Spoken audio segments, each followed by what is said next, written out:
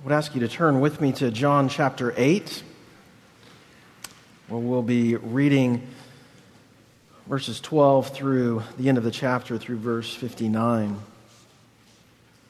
Before reading, let's go to the Lord in prayer together. Lord, what comfort we derive from the hope of the gospel. May we never tire of hearing of it. When we hear reports such as this evening from your sovereign and gracious work in the nation of Japan, a nation that has for so long been without the hope of the gospel, may we count it a great privilege and approach your word of truth with zeal and delight, resting in your sovereign work of grace in our lives. It's in the name of Christ, our Savior, we pray. Amen.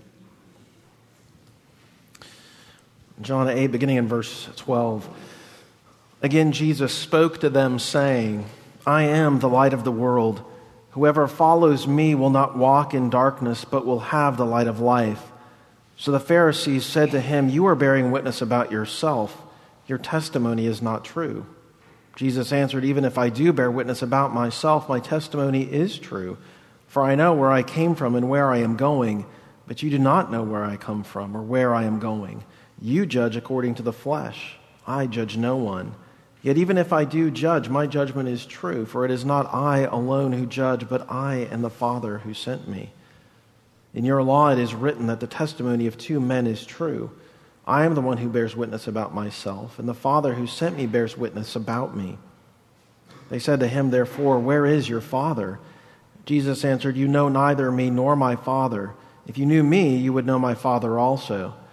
These words he spoke in the treasury as he taught in the temple, but no one arrested him, because his hour had not yet come. So he said to them again, I am going away, and you will seek me, and you will die in your sin. Where I am going, you cannot come. So the Jews said, Will he kill himself, since he says, Where I am going, you cannot come? He said to them, You are from below, I am from above. You are of this world, I am not of this world. I told you that you would die in your sins, for unless you believe that I am he, you will die in your sins. So they said to him, Who are you? Jesus said to them, Just what I have been telling you from the beginning. I have much to say about you and much to judge, but he who sent me is true, and I declare to the world what I have heard from him. They did not understand that he had been speaking to them about the Father. So Jesus said to them, When you have lifted up the Son of Man, then you will know that I am he, and that I do nothing on my own authority, but speak just as the Father taught me. And he who sent me is with me. He has not left me alone, for I always do the things that are pleasing to him. As he was saying these things, many believed in him. So Jesus said to the Jews who had believed in him, If you abide in my word, you are truly my disciples, and you will know the truth, and the truth will set you free. They answered him, We are offspring of Abraham, and have never been enslaved to anyone. How is it that you say you will become free? Jesus answered them, Truly, truly, I say to you, everyone who commits sin is a slave to sin. The slave does not remain in the house forever. The Son remains forever. So if the Son sets you free, you will be free indeed. I know that you are offspring of Abraham, yet you seek to kill me because my word finds no place in you. I speak of what I have seen with my father, and you do what you have heard from your father. They answered him, Abraham is our father. Jesus said to them, If you were Abraham's children, you would be doing what Abraham did. But now you seek to kill me, a man who has told you the truth that I heard from God. This is not what Abraham did. You are doing what your father did. They said to him, We were not born of sexual immorality. We have one Father, even God. Jesus said to them, If God were your Father, you would love me, for I came from God, and I am here. I came not of my own accord, but he sent me. Why do you not understand what I say? It is because you cannot bear to hear my word. You are of your father the devil, and your will is to do your father's desires. He was a murderer from the beginning and has nothing to do with the truth, because there is no truth in him. When he lies, he speaks out of his own character, for he is a liar and the father of lies. But because I tell the truth, you do not believe me. Which one of you convicts me of sin? I tell you the truth. Why do you not believe me? Whoever is of God hears the words of God. The reason why you do not hear them is that you are not of God." The Jews answered him, "Are we not right in saying that you are a Samaritan and have a demon?" Jesus answered, "I do not have a demon, but I honor my Father, and you dishonor me. Yet I do not seek my own glory. There is one who seeks it, and he is the judge. Truly, truly, I say to you, if anyone keeps my word, he will never see death." The Jews said to him, "Now we know that you have a demon. Abraham died, as did the prophets. Yet you say, if anyone keeps my word, he will never taste death? Are you greater than our father Abraham, who died? And the prophets died. Who do you make yourself out to be?" Jesus answered, "If I glorify myself, my glory is nothing. It is my Father who glorifies me, of whom you say he is our God. But you have not known him. I know him. If you were to say that I do not know him, I would be a liar like you. But I do know him, and I keep his word. Your father Abraham rejoiced that he would see my day. He saw it and was glad." So the Jews said to him, "You are not yet 50 years old, and have you seen Abraham?" Jesus said to them, "Truly, truly, I say to you, before Abraham was, I am." So they picked up stones to throw at him, but Jesus hid himself and went out of the temple. Thus far, the reading of God's word. Now, in this section of John's gospel, really from chapter 6 through chapter 8, John is drawing very heavily, very intentionally from what we call the Old Testament typology. In other words, he is helping us to see how Jesus is the fulfillment of all Old Testament longing. Now, in our text tonight here in John chapter 8, I think the context finds Jesus here at the Feast of Tabernacles, or the Feast of Booths, a feast that Jesus went down to partake of and to participate of back in John chapter 7. Now, this particular feast falls on the Jewish calendar, an annual succession, was a week-long celebration, and it was the largest of all of the annual feasts that the Jewish people would celebrate. Some would travel great distances, hundreds of miles, to participate in this week-long celebration. The city would swell with people, whether staying for the week inside of Jerusalem or outside. Many would construct makeshift booths that they would live in for the entire week. Now, the Feast of Tabernacles, or Feast of Booths, was a time to celebrate God's provision at the end of harvest season in the fall. But it was also a time of remembrance, a time to reflect upon God's deliverance and provision for their forefathers in the wilderness. Now, there were several significant things, as you know, that God did for his people during those years of wilderness wanderings. There was, of course, the provision of manna each day to sustain their life during that entire generation. Back in John chapter 6, after the feeding of the 5,000, Jesus says that he is the bread of life, the true provision of God from above. It's there in John 6, verse 49, that Jesus says, "They," that is your forefathers, "ate the manna in the wilderness, but they all still died. I am the living bread that has come down from heaven. If anyone eats of this bread, he will live forever." In the wilderness, there was also the provision of water from the rock.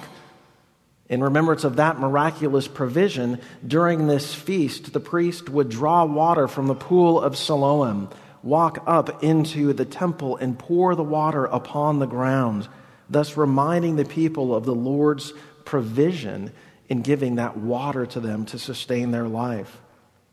It was in John chapter 7, earlier in the feast, that Jesus says, there in verse 38, "Whoever believes in me, out of his heart will flow rivers of living water." And so just as the manna was provisional, and even though it sustained life for a time, all who ate of it died. In the same way, the water from the rock in the wilderness was provisional. It was temporary. All who drank of it certainly found satisfaction. Their thirst was quenched, but they all eventually died. And now Jesus claims to be the fulfillment of that sign, as he himself is the true living water. But not only the provision of food and water during the wilderness years, but the Lord provided light by night and the pillar of cloud by day to guide the people in the way in which they should walk. At the Feast of Tabernacles, there was a celebration each night in which the 4 large candelabras measuring some 75 feet in height were lit, reminding the people of God's kindness to guide them. And these candles, these candelabras, would be bright enough to be seen throughout the entire city of Jerusalem as the people looked up to that holy hill and saw the glowing light from a distance. And on the last night of the feast, one of the lanterns would not be lit, indicating that they were still a pilgrim people looking ahead to God's final work of deliverance. And so when Jesus says here in verse 12, "I am the light of the world," he is claiming to be the fulfillment of that prophetic sign. That unlit light that is awaiting final illumination is fulfilled in the light of Christ Jesus himself. And so all of those significant events of old, Jesus claims to be the fulfillment. Jesus is the true bread from heaven. Jesus is the water of life. Jesus is the light of the world. Jesus is the fulfillment of everything that the people have been longing for. And all of this symbolism that would be before the people year after year, all of these types and shadows now find their fulfillment in him. And so it's against this background of shadow now becoming reality that Jesus makes some very remarkable claims about himself. And the claims that Jesus makes in this dialogue between himself and the Jewish people are claims that not only show us who he is, but reveal a great deal about our own need. They exalt, we could say, the greatness of Christ. They magnify his name, while at the same time revealing the great need within the human heart. And so that's our focus tonight from this passage. The amazing claims of Jesus, which simultaneously reveal a great need within our hearts. Now first, notice in verse 12, again, the claim that Jesus makes about himself, that he is the light of the world. And why do we need light? Well, because, of course, we are in darkness. He is light because we are in darkness. And now when Jesus says that he is light, those who are of original audience, and us as well, cannot help but think of the creation account in which God himself spoke and brought light into existence. Light is needed in order for there to be life. And so light and life are intertwined with one another. Jesus' Jewish audience would also think, again, of course, at this setting of the Feast of Tabernacles, would think of the wilderness wanderings, the way in which the Lord provided in his goodness that light to guide the people. And that fire that appeared at night also reflected the Lord's holiness and purity. And so when Jesus says that he is the light of the world, he is saying that he himself is spiritual light, illuminating the darkness of our hearts, leading us from the darkness of our sin and rebellion into the light of his truth, that we might find life in him alone. Now, John said this much earlier, back in chapter 1, in his prologue, you might recall, where he says, "In him, in Jesus, was life, and the life was the light of men. The light shines in the darkness, and the darkness has not overcome it." You might recall as well, John chapter 3, in a conversation that Jesus has with Nicodemus. As he is speaking with Nicodemus about the necessity of new birth, you'll remember that Nicodemus is perplexed. He just doesn't understand what Jesus is saying. And why does he not get the words that Jesus speaks so clearly to him? Well, these spiritual realities remain distant from him. He doesn't understand what Jesus says because he has yet to be born again, remaining in the darkness. John records in chapter 3, verse 19, "And this is the judgment. The light has come into the world, and people loved the darkness rather than the light because their deeds were evil. For everyone who does wicked things hates the light and does not come to the light, lest his deeds should be exposed. But whoever does what is true comes to the light, so that it may be clearly seen that his deeds have been carried out in God." Or later in John chapter 12, verse 46, Jesus says, "I have come into the world as light, so that whoever believes in me may not remain in darkness." And so if Jesus is light, again, what does this say about us? Well, by nature, we are blind, living in the darkness. And left to ourselves, we will remain in the darkness, for as we read in John, we love the darkness. Nicodemus was a brilliant intellectual. He knew his Bible much better than you or I, but he was still in darkness. And he didn't remain in darkness because of some intellectual ability, intellectual weakness. But he remained there because of moral rebellion and because of hardness of heart. And he, along with the rest of us, will remain there until the Lord of light drives back the darkness within our hearts. This is where we would all be without the work of sovereign grace in our lives, in the darkness, in need of the light of Christ himself. And the thing about spiritual darkness is that it's very deceptive, because the one who is in darkness, the one who cannot see, is deluded into thinking that he can see just fine. Sinclair Ferguson tells the story of a man who saved for months and months in order to buy his dream car. He went down one day to the dealership just to see if he could finally get the interest rate and the payment that he needed to purchase this car, still unsure if he could really afford it. But as he sat with the sales manager, he was amazed at the deal that he got on his slightly used BMW. He was so excited that he called his wife down to the dealership to see his new purchase. And as she came into the room where he was still wrapping up on some paperwork, he handed her the keys and he said, "Honey, you've got to go see my car. It's just around the corner. It's the only green one over there." She came back a few moments later and she said to him, "That can't possibly be it. There's only one car over there and it's pink." And he remembered at that moment that he was colorblind. It was a Mary Kay car.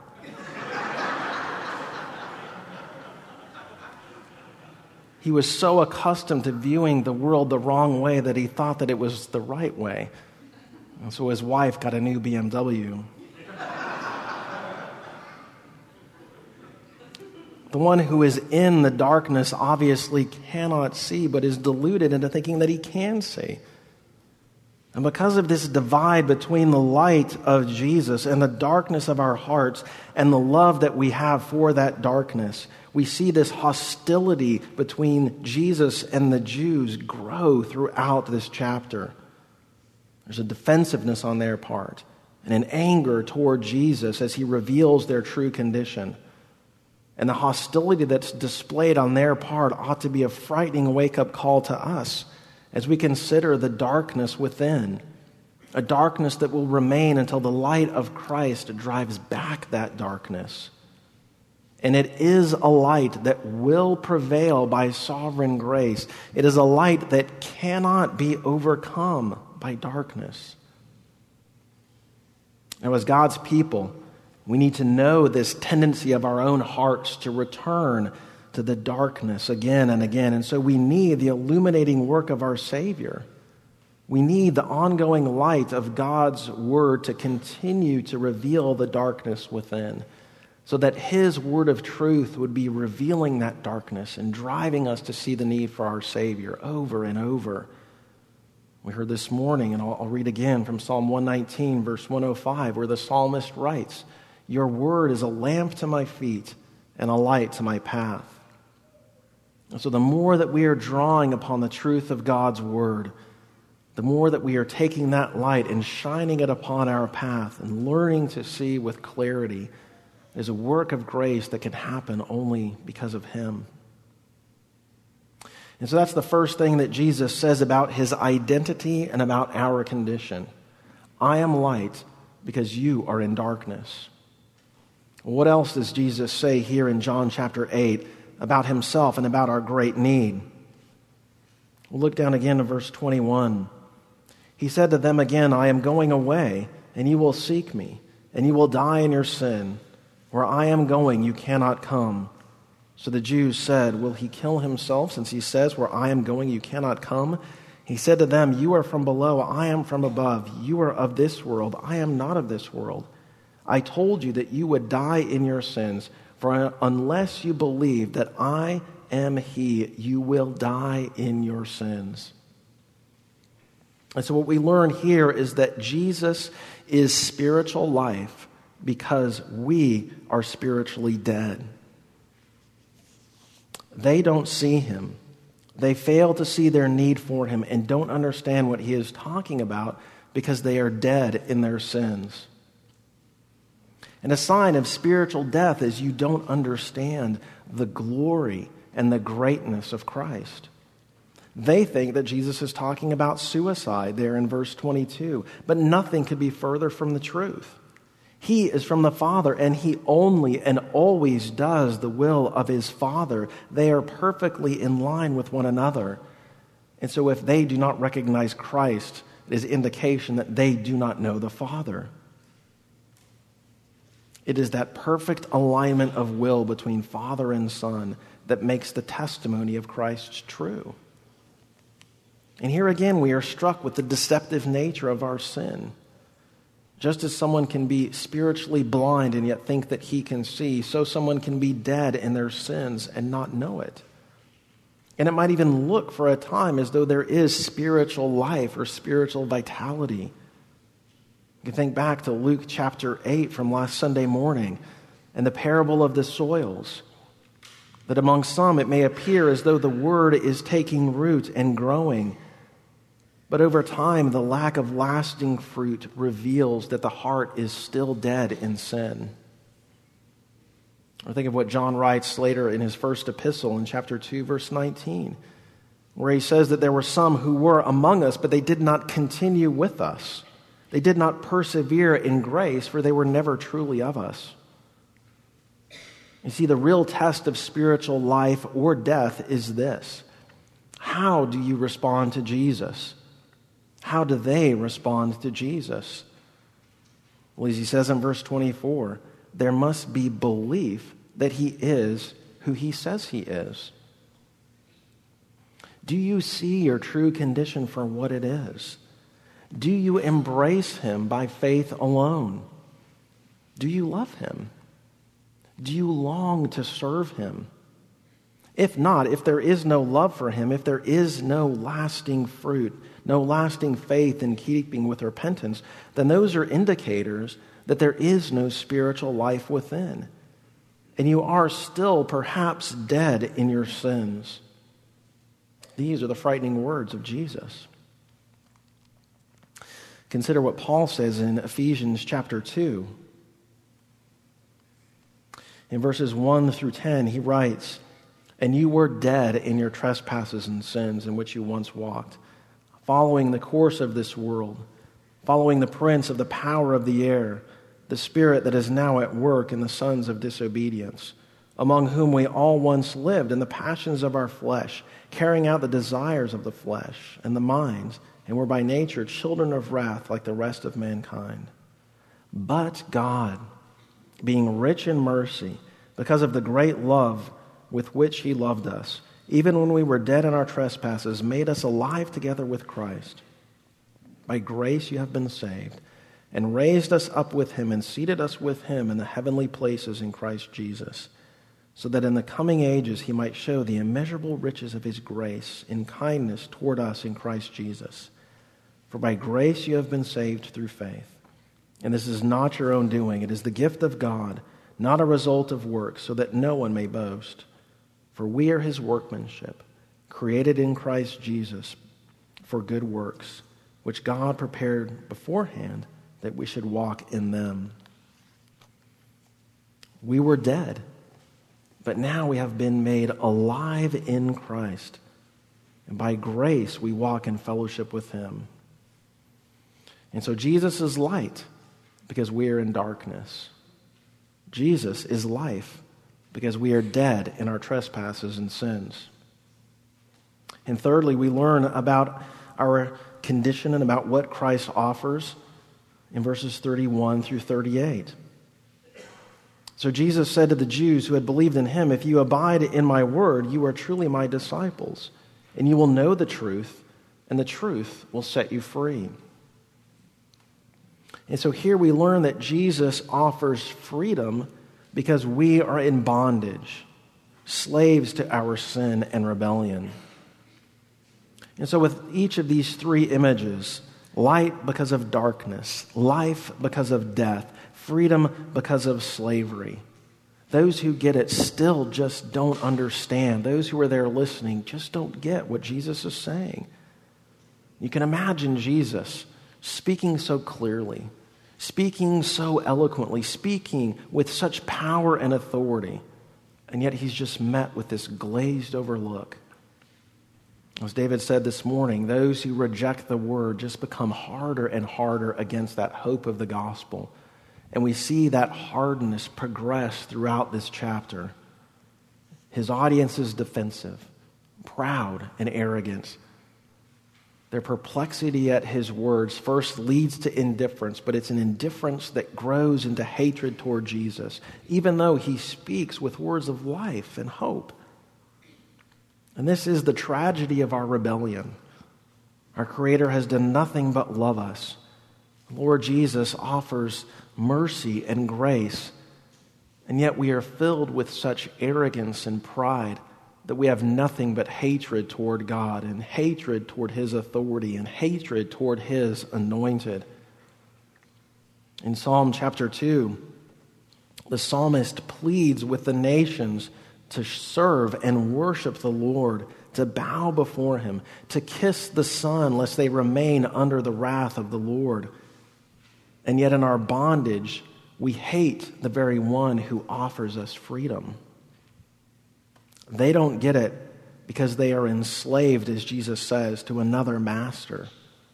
They are held captive in their sin. In Romans 6, verse 12, we read, "Let not sin therefore reign in your mortal bodies, to make you obey their passions. Do not present your members to sin as instruments for unrighteousness, but present yourselves to God as those who have been brought from death to life, and your members to God as instruments for righteousness. For sin will have no dominion over you, since you are not under law, but under grace." In verse 16, he says, "Do you not know that if you present yourselves to anyone as obedient slaves, you are slaves of the one whom you obey, either of sin which leads to death, or of obedience which leads to righteousness?" We are either slaves to sin or slaves to righteousness. And the way that we respond to Jesus reveals which is true of us. And it is the unresponsive, indifferent, proud, and hateful response on the part of this Jewish audience that reveals their hardness of heart and reveals their enslavement to sin. While it's only the words of Jesus which can truly set free, they respond in verse 33, pointing to their heredity. It is their belief that their natural genealogy, the fact that they are literal offspring of Abraham, that is what gives them peace with God. How dare you tell us, Jesus, that we are enslaved to sin? How dare you tell me that I am under the mastery of another? And here, that deceptive nature of sin rears its ugly head again. They are blind, but they think they can see. They are dead, but they think they have life. They are enslaved, but they think they are free. And the litmus test, if you will, of whether they are enslaved or free is seen in verses 39 and 40. If you were Abraham's children, Jesus said, you would be doing what Abraham did, but now you seek to kill me, a man who has told you the truth that I heard from God. This is not what Abraham did. See, the evidence of your allegiance, again, is seen in the way that you respond to Jesus. Even Abraham longed to see the day of the Anointed One. He listened to the words of promise that were given to him from on high. He looked with eyes of faith and was saved through the finished work of Jesus. They claim to be of that Abrahamic line of faith, and yet they live contrary to the example of Abraham. And the text, I believe, is pressing us as the reader to consider, do his words have impact upon you? Do you believe his word of truth? Is there clarity to the words of Jesus, or is there just confusion? Is there a passion to know him, or is there only disinterest on your part? Do his words penetrate the darkness of your heart, showing that you, by yourself, are dead and enslaved to sin? Do his words continue as God's people to gradually make inroads into your heart, driving back that darkness and changing you from within? Because there are only two options here. When his word comes, your heart will either push back those words, or those words of Jesus will push back the darkness, and your response will be one of increased devotion to the Lord. Do you know him as your Savior? Not just as the Savior, but as your Savior. And so Jesus is light because we are in darkness. He is life because we are dead in our sins. He offers freedom because we are in bondage. And lastly, in verse 42, Jesus says to them, "If God were your Father, you would love me, for I came from God and I am here. I came not of my own accord, but he sent me. Why do you not understand what I say? It is because you cannot bear to hear my word. You are of your father the devil, and your will is to do your father's desires. He was a murderer from the beginning and has nothing to do with the truth, because there is no truth in him. When he lies, he speaks out of his own character, for he is a liar and the father of lies." And here we learn that we need adoption, because left to ourselves, we would be children of the devil. You see, things are actually much worse than we might like to admit. By nature, we are blind, we are slaves, we are dead, and we belong to the evil one. And here again, their response is to return to the belief that their natural lineage is sufficient to save them. We belong to Abraham. We are his offspring. That is what makes us a privileged people. We might think, well, how would we do something similar in our own lives? Well, it could be a similar fashion. I've grown up in the church.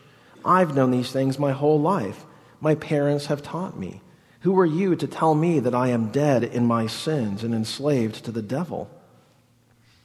And what the text, again, is doing is pressing you to consider, is there individual trust? An individual recognition of your need for Jesus?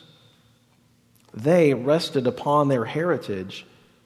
Are you perhaps doing the same, resting in the credentials of another because of your own heritage?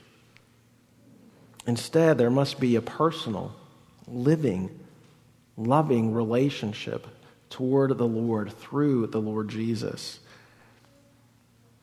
And so Jesus' conversation with the crowd, it follows this pattern. This is who I am. This is your lost condition. And this is the fruit in your life if you get that. I am light because you are in darkness. I am life because you are dead. I am offering freedom because you are enslaved. I offer you the hope of adoption because you belong to the devil. And the true marks of believing, the true marks of being a child of God are this. The true evidence of getting this is a love for Jesus. And it's a love that has a very tangible expression. Belief. Belief in Jesus' identity and his work. Listening. Listening to his word, for his words are life itself. Trusting. Trusting in his substitutionary atoning work. Obeying. obeying the words that are spoken to me in Scripture. And the calling of this text is really twofold. Heed the warning of judgment, walk in faithful obedience. Now, we didn't quite get this far, but look down to verse 59.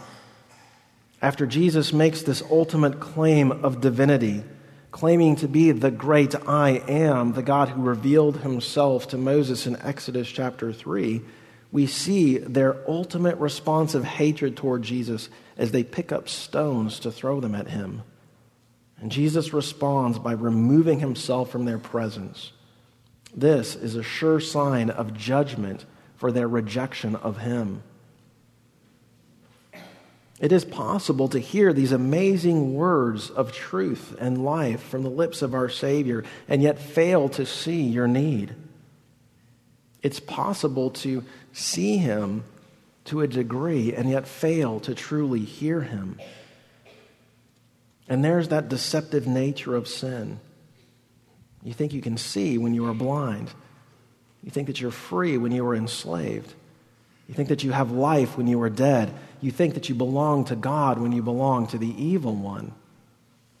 The tragedy of the text is those who stubbornly resist Jesus and remain in darkness.